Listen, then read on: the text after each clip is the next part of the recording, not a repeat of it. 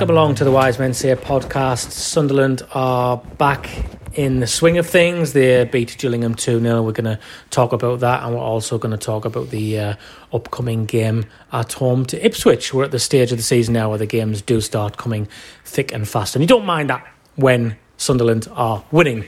Joining myself and Gareth Barker tonight is Phil Smith from the Sunderland Echo. You okay, Phil? Yes, not so bad, thank you. Thanks for having me on. No problem at all. It's definitely going to get your opinion on what seem to be touchline tantrums, shall we say?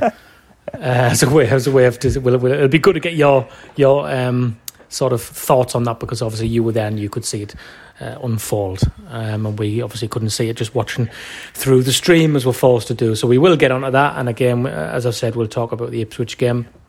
And we'll just try and rush through this really tonight because we've got quite a lot to talk about. So we'll start by changes to the lineup then, as always. And I think a lot of people, Phil, were very critical of Phil Parkinson, and in particular his post-match comments after the Rochdale result, where he was suggesting he was happy with what was a dreadful performance, but he's made 4 changes, so that's doing his talking for him, I guess. Yeah, I think that's exactly right. I mean, I think the Rochdale one was a strange one, isn't it? Because I know you'll have spoken about that game before, so I won't go on about it too much. But, you know, it was one of those strange ones where Sunderland had a certain level of dominance over the game without creating much, did they? And, you know, Parkinson's comments obviously drew some kind of derision after the game. But as you mentioned there, his lineup spoke for itself, didn't it? Because he brought another forward into the side. He switched things up a little bit, and that, as of itself, was kind of him, admitting that the performance had not been what he wanted. I thought it was a pretty sluggish start to the game. I thought Sunderland were pretty poor for 25-30 minutes. Shocking they were for the first 20 minutes. Well, I think it was one of those where I think sometimes you can almost get sucked into playing the opposition's game, and it was one of those where, there was just fouls being given away all the time. It was all about set pieces. And actually, when Sunderland actually started to get the ball down, probably 25 minutes in, that was when they started to actually create some opportunities, because Gillingham they're an all right League One side, but I don't think I would put it any stronger than that.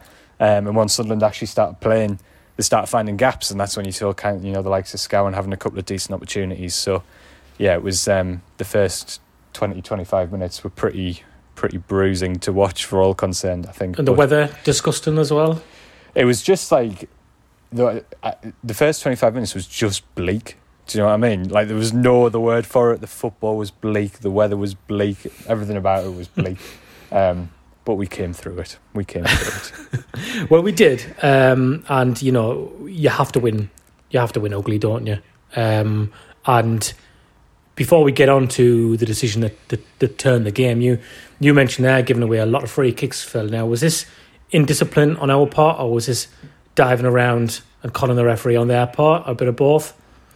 I think it was a little bit of both. I thought Sunderland made it too easy for Gillingham to play their game in the opening half an hour.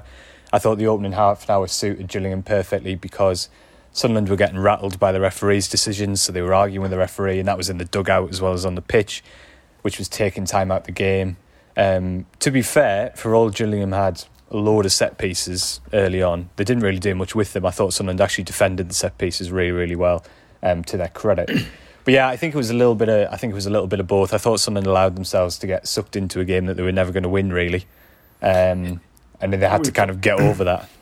Yeah, I mean, we did that a bit last year, didn't we? In the previous year, more so under Jack Ross, definitely, kind of getting, too easily wound up, by the opposition, time waste and all that, especially at the stadium. And I think we've been a bit cleverer, but the game was just a little bit spicier at the weekend, wasn't it? It just had that edge to it, I think. I don't know if it was just because of the weather and people sliding about, and then obviously you've got the Steve Evans factor, and then a few naughty little tackles that maybe one is given and the next one isn't for the other team, and it just kind of all escalated, obviously, with the sending off in the second half. But it was, in a way, I was quite pleased to see us not get bullied. I think there's different ways to do it, and I think Lyndon Gooch screaming at the referee's face and getting himself booked for dissent isn't the way to do it, because they've won. The way to do it is kind of to be clever and nasty in the way that the opposition are doing it to you, and get them annoyed, and then get them having to go back, and be clever, and the dark arts of the game and all that. Don't make it obvious. And I think we had to tough it out. I mean, it's interesting what you're saying about we got the ball down and played better, and when we did that, that was great. But it was interesting the first half. I think there was a little passage of play where Scone had found a pocket of space, and I think it was O'Nien or McLaughlin gave the ball at his feet, and then he tried to move it on and gave it away, and then he turned around, had a go at the defender and pointed like up, as in like hit the ball in the air to Wyke, because Wyke was just ahead of him. And I thought, we don't need to do that. We don't need to knock the ball into the air and for Wyke to flick on in that situation. You're in space, you're more than comfortable of taking that ball and using it well, and creating opportunities for us to move forward more effectively. And we're much more comfortable when we've got the ball at our feet than we are when the ball's in the air. We'll come on to Scowen in a minute. Who was the guy for Gillingham who was diving all over? Was that Dominic Samuel? Was it? Was it Samuel up front? Yeah. I didn't notice him being any worse than anybody else. I think the reason I'm saying him, because they were all doing it, you're right. But I think when I thought the referee appeared initially to get a grip on the game was when he did a ridiculous theatrical dive, which was the worst of the lot, and the ref wasn't buying it whatsoever. And I thought he's finally figured this out here, I think. But then, of course, the penalty came, which we'll ask about that now. Was that a penalty for everybody? Because I think that was very harsh. Bears? Never in the world was that a penalty. Speaking as a defender, it is very hard to not put your hands up or anywhere near the opposition player. That was really soft. That Phil, how did you see it? That was about as far away from where I was sitting as it could possibly have been. So I'm probably not the most reliable. I mean, have you not seen it back? I've not seen it back. I mean, it was one of those at the time. I straight away thought penalty. But to be fair, I was too far away. But you would say that any time somebody goes down the box on you at the ground, probably, wouldn't you? But from the distance, I was like, yeah. We'll tell you, Phil, it wasn't a penalty. Well, no chances that a penalty. No chances that a penalty. I think ours was soft too, but I think I think that was the first time I saw ours, I was like, not a penalty. And then when I saw it again, it's a clear trip. He stands on Wyke's foot and sort of trips him over. So it was. I thought at first there was two soft penalties there, and then when I watched it back, did think ours was. Talk about slide and doors moments, and it might be dramatic to say that was one, but it could well turn out to be. And then in the penalty miss, Phil, or the penalty save, if we're going to give Burge credit, it was a minging penalty. It was a minging game, and it was a minging penalty, and it was an even more minging follow up that I think was at Samuel, who blasted it into the ground and over the bar. Yeah. And but that was a massive turning point, because we were talking about getting wound up by the Gillingham players, but they lost their head and went down to 10 men quickly after that, and it all just changed. Yeah, I thought it was an interesting one, because I thought Sunderland, when that penalty came, regardless of whether it was a penalty or not, it wasn't against the run of play. I thought Gillingham had started the second half much the better side. And it is an interesting one, because Parkinson spoke after the game about how this showed how far they'd come from a year ago when they played this game, when he said they hadn't played, there was no composure. And I thought that was true to an extent in the terms of they created some chances in the first half. I thought they did play quite well when they went down to 10 men, but I did also think it wasn't a million miles away from being a very similar game to that one last year that they lost. And if that penalty goes in, it might well have gone down that route. So it was a strange one where at the end of the game, I think you're looking back on it and saying, well, that was pretty kind of gruesome at times, but I thought they deserved the win on balance of play, over the course of the 90 minutes. But definitely that penalty was a big moment, because I thought Gillingham were on top at that stage. I don't think Sunderland were at it at all at the start of that second half. In the game itself, we missed 3 absolute sitters. Scone has 2 that he blazes over the bar, and then O'Brien has that one at the near post where he's about 4 yards out and contrives to scuff it wide. And Scouting. Let's talk about the first scouting one, because that was in the first half, wasn't it? So that was before the penalty, and like Danny Graham at Charlton, we can't be. I refuse to believe other sides are missing these chances, like open goals from 5 and 6 yards. It can't be happening. When you see the goals the other teams are racking up, we can't keep doing this, can we? It just can't keep happening, because we're going to get, we didn't win at Charlton because of it. We got away with it this weekend. I mean, looking at it from a positive point of view, at least you're creating the chances, but come on. Professional football is missing from 5 yards. This is insane. This is not just League One, Phil, is it? This is poor.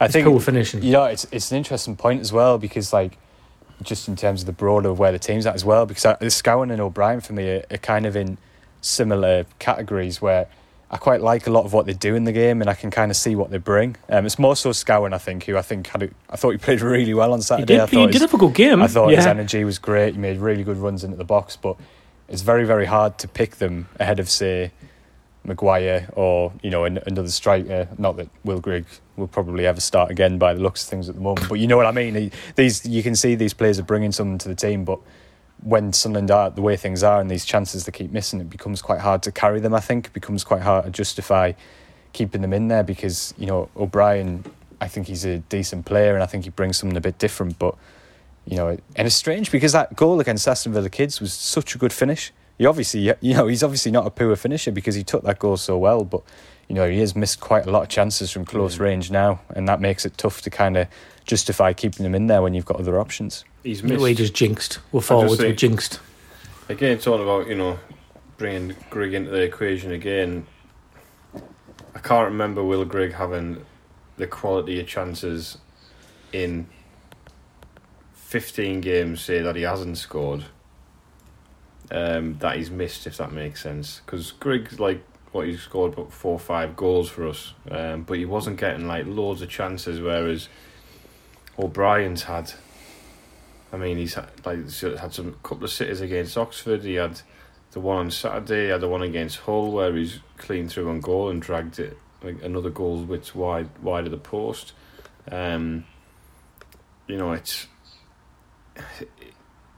It does make you sort of wonder, like you say, Phil, Will Grigg probably never start again, and it's weird how O'Brien's become the go-to change option, where from the start of the game, and you just think, well, he's not really done anything to justify that opportunity, but he keeps on getting one.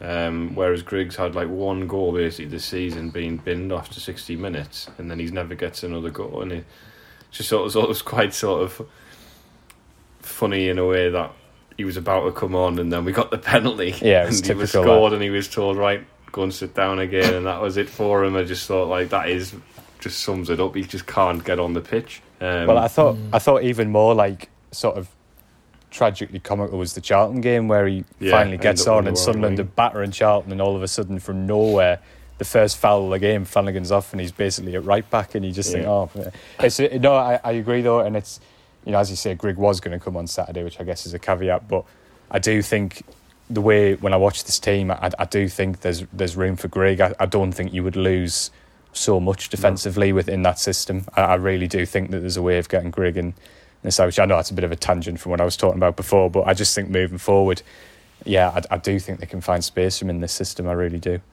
Well, I mean, we're in full agreement on that. I don't think we need to keep banging on about it, because I think we're preaching to the converter, because I think most Sunderland fans would agree with that. We're creating more chances than we've ever. Well, this is what I'm saying. Yeah, this is what I'm saying. We're creating them. It's not like it's not like we aren't creating chances. Yeah. The standard and quality of finishing is absolutely shocking. And I don't want to go full Dar. But if you're scoring, you need to be staying back on the training ground and just asking some youth players to tee the ball up to you on the edge of the box and working on your finishing. On the edge of the 6-yard box or the edge of the box. But you don't, because he's getting the chances and they're going to come to you, and you need to be working on it. He might be, but I just find it hard to believe. He was a bit unlucky with that left-footed effort that he had, where he cut inside and sort of on the edge of the box and kind of drilled it just over the bar. That was a good effort. But if he'd scored the other two, you'd be saying, oh, well, if he'd put that one in, he would have had a hat-trick and everyone would have been saying, he was unlucky. Whereas now with that miss in isolation with the other two, just looks like he can't hit the target. So it's a bit, they must be frustrated about it. That they're getting these chances and not scoring. But it will come back to, we've played 9 games now. I'm trying to think, have we scored more than 2 in a game in the league? Don't know. I don't think we have we? Put us on the spot there. Don't think we have. Yeah. So, given the chances that we have, we're apparently top of the XG table or whatever it is. We're definitely not, by the way. I don't know where that's come from. Oh, well, there you go. That's a load they're up there. Who just thought it was a load of rubbish? I was going to say, we've always dismissed that, so we're not going to start being hypocrites and start like... They were 4th. Before Saturday's game, they were 4th in the XG table. Top for the XG against, but 4th. Anyway. But, yeah. Sunderland have scored 12, Gareth, in 9 games. Yeah. So, it's... Which is the second lowest in the top 6. Yeah. So, but with it, you do feel as though it will come, but you got somebody who is a proven finisher at this level, and probably the most prolific striker at this level in the last 5-6 years, isn't he? I mean, it's undisputable given the amount of goals he's scored. So it just seems a shame that we're creating the chances, and maybe if he was in there, if he gets 2 of the ones that score, and I know he's a midfielder coming on the ball, and some might say, well, he's not going to find that himself in that position, but he might be able to sniff some opportunities out. But yeah, I mean, it feels like we have the same conversation. Yeah, we do. We'll get off the Grig. We'll get off the Grig train because it's repeated content. There'll be people bellowing at us, saying he's crap and he doesn't deserve an opportunity and all that. But based on this season, what I've seen, there's no way that O'Brien should be getting as many consistent opportunities as he is comparatively with the amount that Grig has had. Based on pre-season as well, where Grig has looked very bright. It seems just a bit of a waste. Yeah, indeed, and I'm sure we'll have the same conversation after the next game. You mentioned earlier, Phil, and said that we Gillingham winning a lot of free kicks. It was obviously a tactic of theirs that they worked to good effect, but they weren't really doing anything with them. And I think generally speaking, we limited them, as you've said, and this was more like what we were used to at the start of the season with our defence, not giving the teams opportunities to even create chances. So what do you think was the key point of us getting back to that? Because we were shambolic against Rochdale and we were poor against Portsmouth. I don't know. It is a strange one. I mean, Rochdale, I think, are a much better side on the ball than Gillingham are. I think that's the first thing. But I think it was just a little bit more aggression. I think there was nowhere near as many crosses coming into the box as there were certainly in that Rochdale game and the Portsmouth game. They were much better at sort of stopping them coming in, at least from dangerous areas. If you look at the crosses that were coming in on Saturday from Jordan Graham, especially, who was their main kind of outlet, they weren't particularly threatening balls because he was always off balance or he was being pushed onto his wrong foot. So I thought, especially in the wide areas, the defending was much better. I think Sunderland look an awful lot better with O'Nien at right wing back and Conor McLaughlin at right centre back. I think McLaughlin looks absolutely fine to me at right centre back. I think he does a perfectly good job. It's the only place in the team I would ever play him. But he does look good. He does look okay there. Yeah, I thought he did fine on Saturday again. Just did the basics well. O'Nien had a good game. I thought he headed away a lot of crosses, a lot of free kicks. I thought he did well. So I think I think the blend was much better in that sense. Flanagan obviously gave the penalty away, and I know he'd given the ball away in the build up to that, which was unusually sloppy from him. But again, I thought he looked pretty solid. So yeah, I think just the blend of that back five was much better than it had been probably in the previous couple of games. I think you're right, and it just highlights, going back to the Rochdale game, or was it the Portsmouth game, the decision to sort of put on 9 left wing back and move things around like that. It was 09 centre half, and it was crazy, wasn't it? But he's whether he's addressed that. It seems like it worked anyway. Well, it just makes you think as well. Look, Charlton didn't look particularly great against us at all. I don't think they created an opportunity on goal. But this is it. If you get your defensive shape right, then if you get your defensive shape right, then it's just makes you more frustrating remembering that Portsmouth game. But again, we'll try and not go back. While we're dishing out praise, Charlie Wyke, continued praise. Yeah, it's a bit of a turnaround for him, this, isn't it? Because he's gone from zero to hero quite quickly, hasn't he? I wouldn't go as far as hero, but he's gone from it's zero. It's just a phrase that worked. He's gone from zero to not completely useless. So it doesn't have the same ring to it, that though. It doesn't work. You'll never get that as a phrase or a cliche. Your thoughts, Phil, on Charlie Wyke's turnaround or mini turnaround? Like we say, we'll not get carried away. He's gone from 0 to 7 for me in play rating terms. No, I think he's been really effective. Fair play to him. I thought Saturday in particular, I thought his hold up play was good. I think it was a strange one with Wyke earlier in the season, wasn't it? Because when sort of I get that obviously the management are always going to defend their play and what have you, but it was always like, he hasn't scored the goals, but it's not always about the goals. And it was like, well, that's not actually the problem. The problem is not just that he's not scoring; it's that he's not doing all those other things that you need your centre forward to do. And his levels, I think, had dipped. I think off the ball, he wasn't bringing anywhere near as much as he needed to. But I think in the last few games, his pressing's been much better. He's won an awful lot more headers. Whether it's just competition or whether it's something that he's talked about with the manager, I don't know. But I think in the last 3 or 4 games, to give him credit, I think he's been a really effective centre forward. And I imagine he'll be playing up front tomorrow night, and I don't think that'll really draw any debate, which I suppose is the biggest compliment you can play him, really. Yeah, definitely alongside him, I guess. And that's the question, isn't it? Well, we'll get to that now. Then we'll get to that just now. Anything else to wrap up on the game? Any concerns, Phil, from anybody? Because man for man, really, I don't think anybody come out with massive criticism. O'Brien, perhaps. I don't think a lot of Sunderland fans. I know we've touched on O'Brien already, but besides that, I think look quite solid and steady again.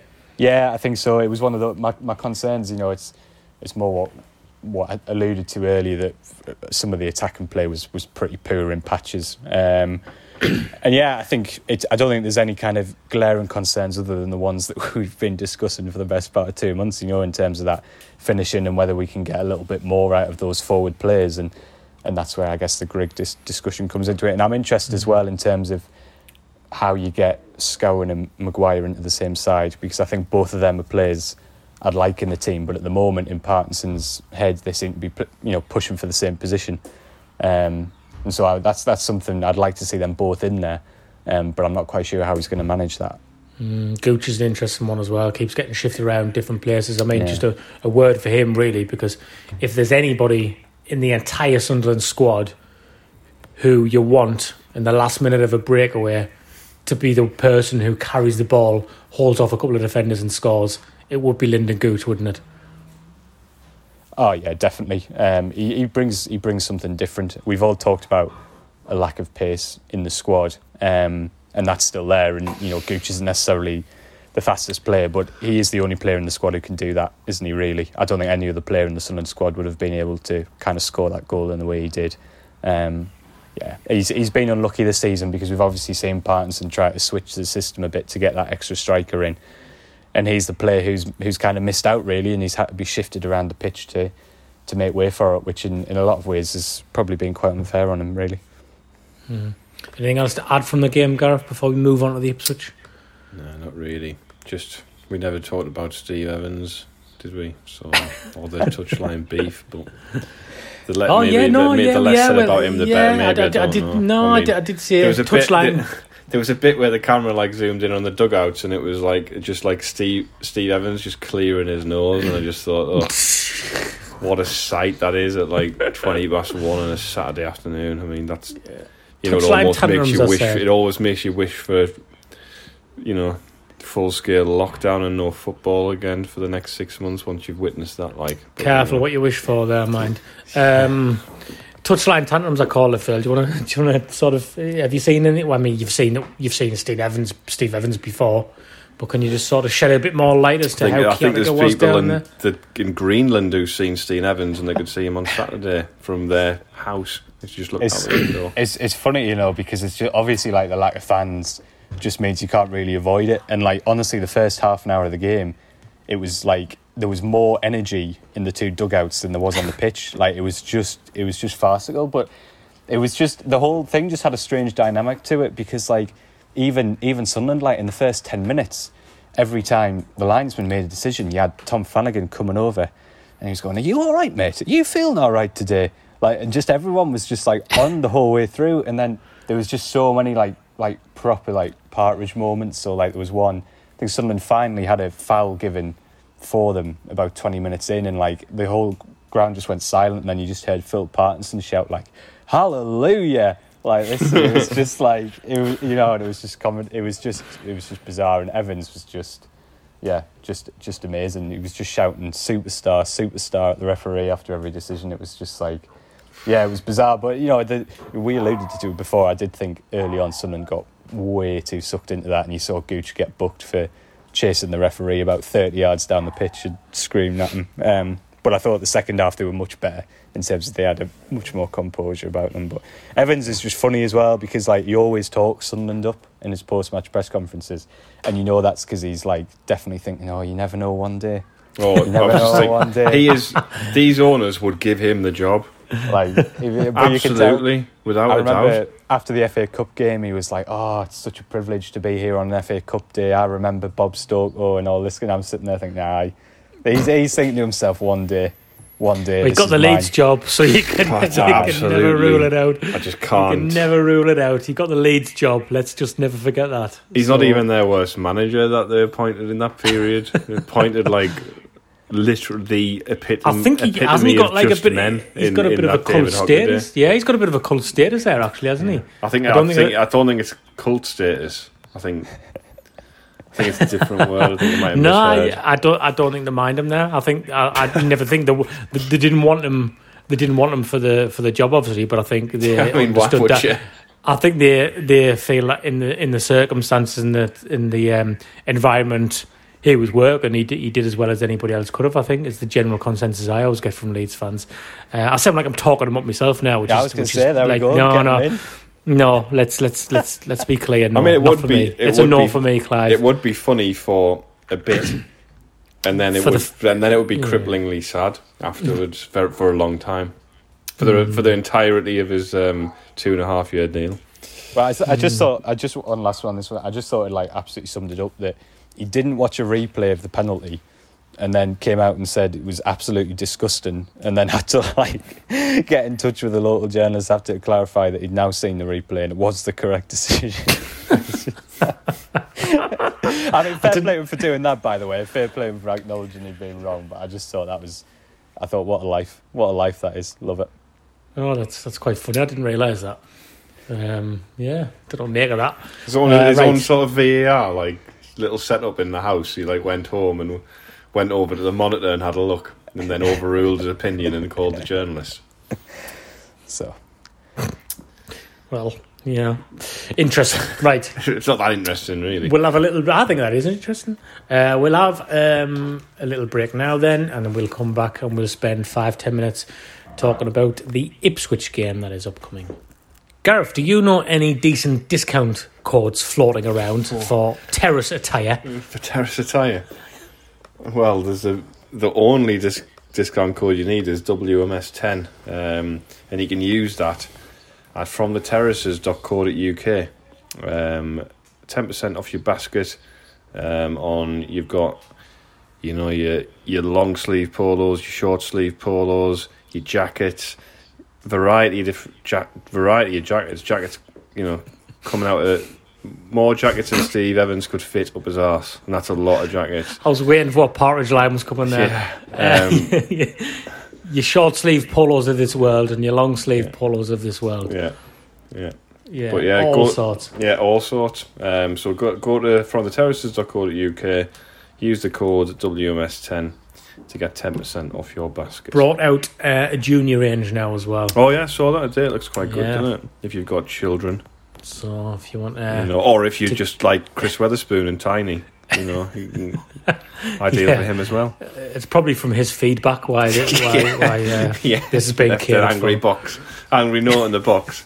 This XXS size adult T-shirt is too big, and I'm using it as a sleeping bag or a tent in the summer. That's what he was telling us in the group chat anyway. But sorry for broadcasting that, Chris. Get on that. Get on it. WMS10. Get your 10% off. And as the cold weather comes in, go and get yourself some jackets and other suitable attire. For going out, you will be out a lot. For staying in the house. Weeks, for staying in the house over the next month.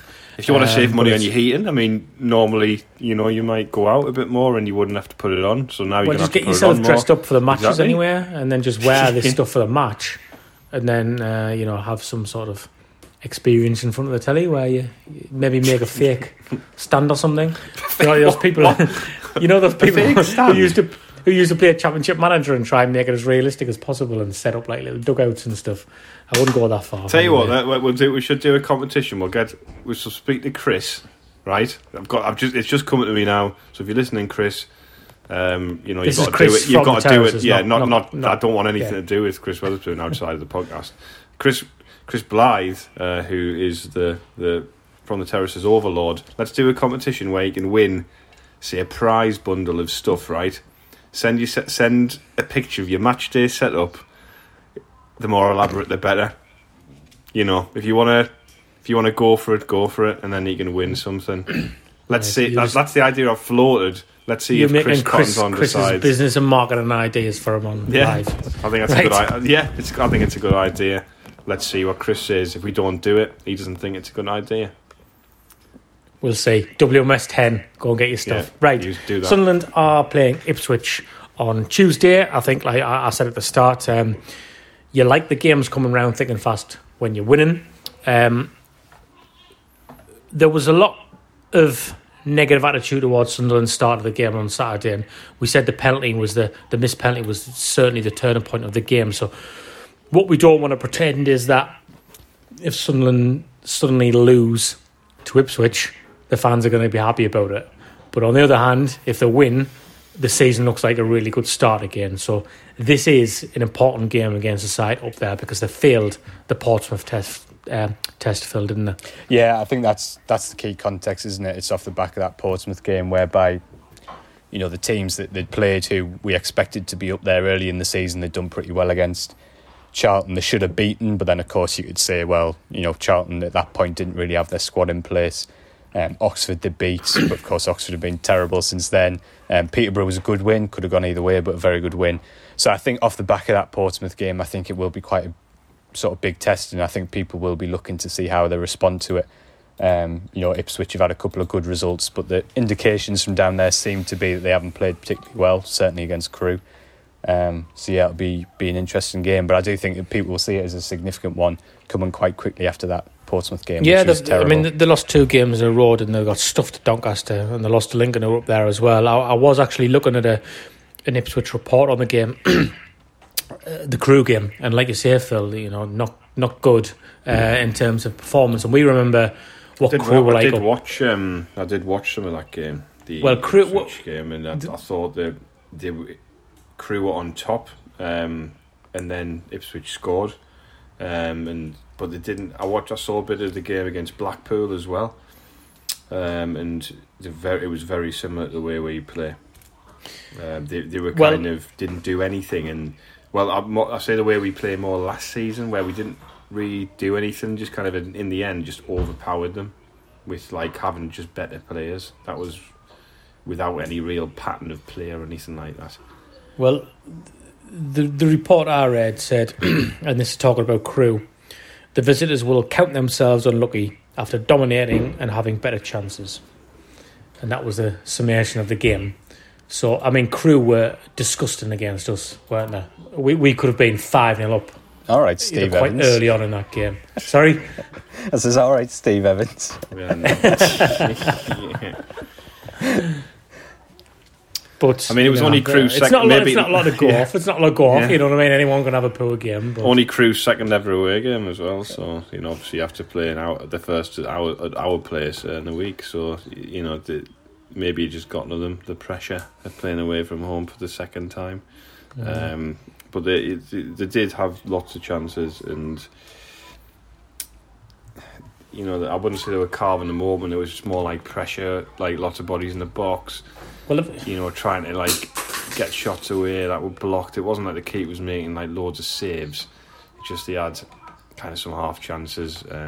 But like Ipswich weren't exactly like knocking down the door at the other end. It was pretty vanilla really, and the goal was from set piece. I think like a short corner. well, you look at Ipswich's results, and they've only. This is the thing with them, isn't it? And they got accused of this last season, starting really well, but not really playing anybody, and then their form fell off a cliff, didn't it? I guess that's been a criticism that's been levelled at Sunderland as well, though, really, hasn't it? And I would say this season, obviously, after tomorrow night, we'll have played the 10 games we've played.